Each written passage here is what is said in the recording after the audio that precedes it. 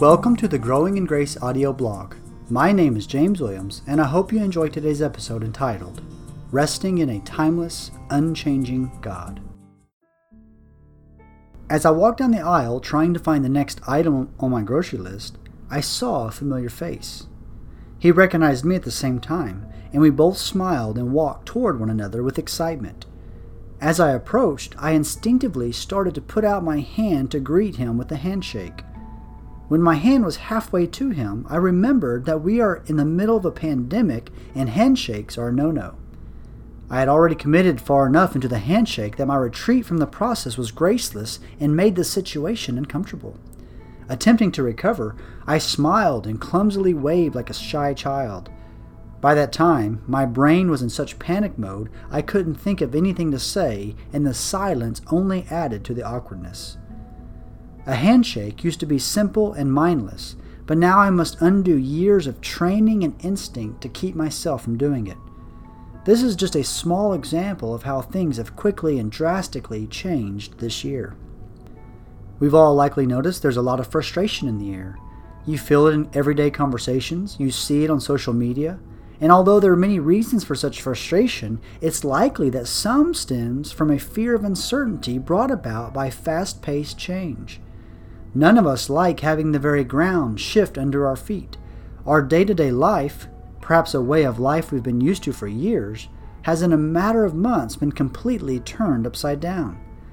How do we, as God's people, react to such uncertainty? In the midst of fear and frustration, how can we exhibit to the world people who are fundamentally different?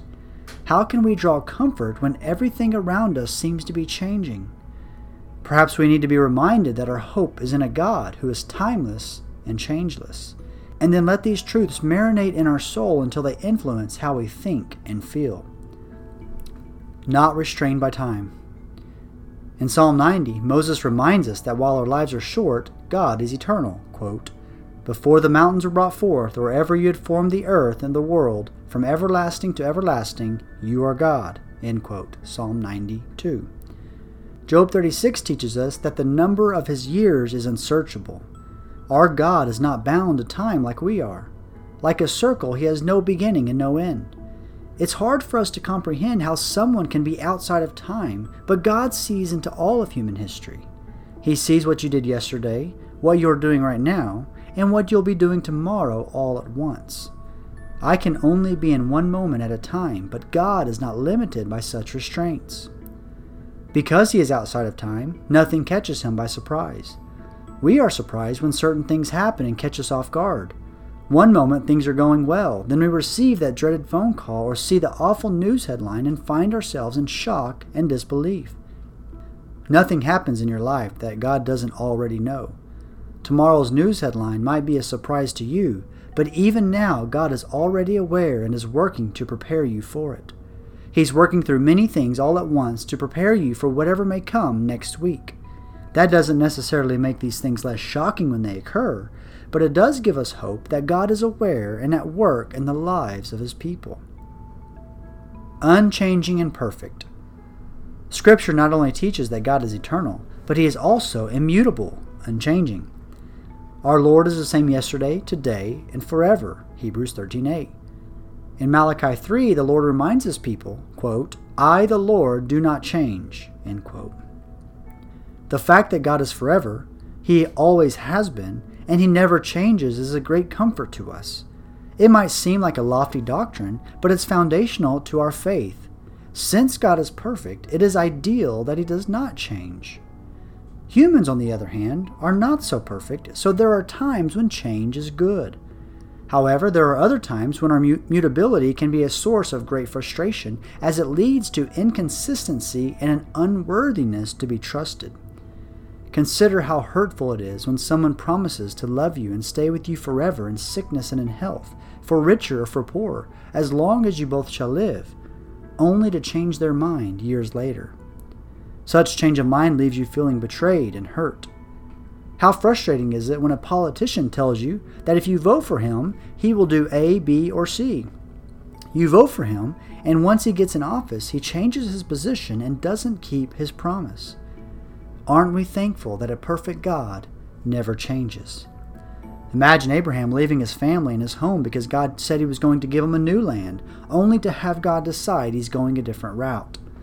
Imagine believing that through repentance and faith you can be forgiven of your sins because of Christ, only to stand before God on the day of judgment and find out he changed his mind.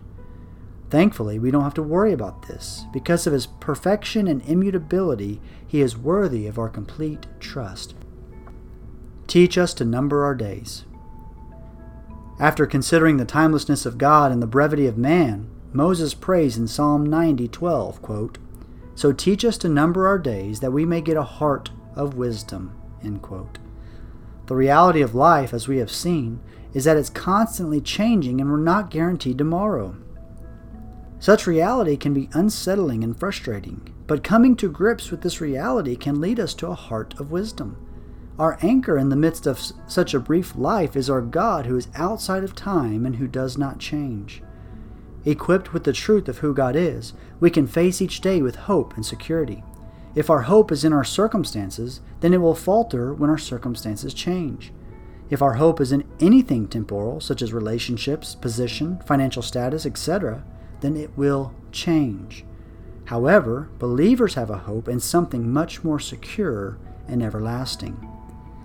Are we displaying this hope to the world? If people listen to our words, if they read our social media post, will they see that we have hope in something unchanging, or will they see the same fear, frustration, and hopelessness as everyone around us?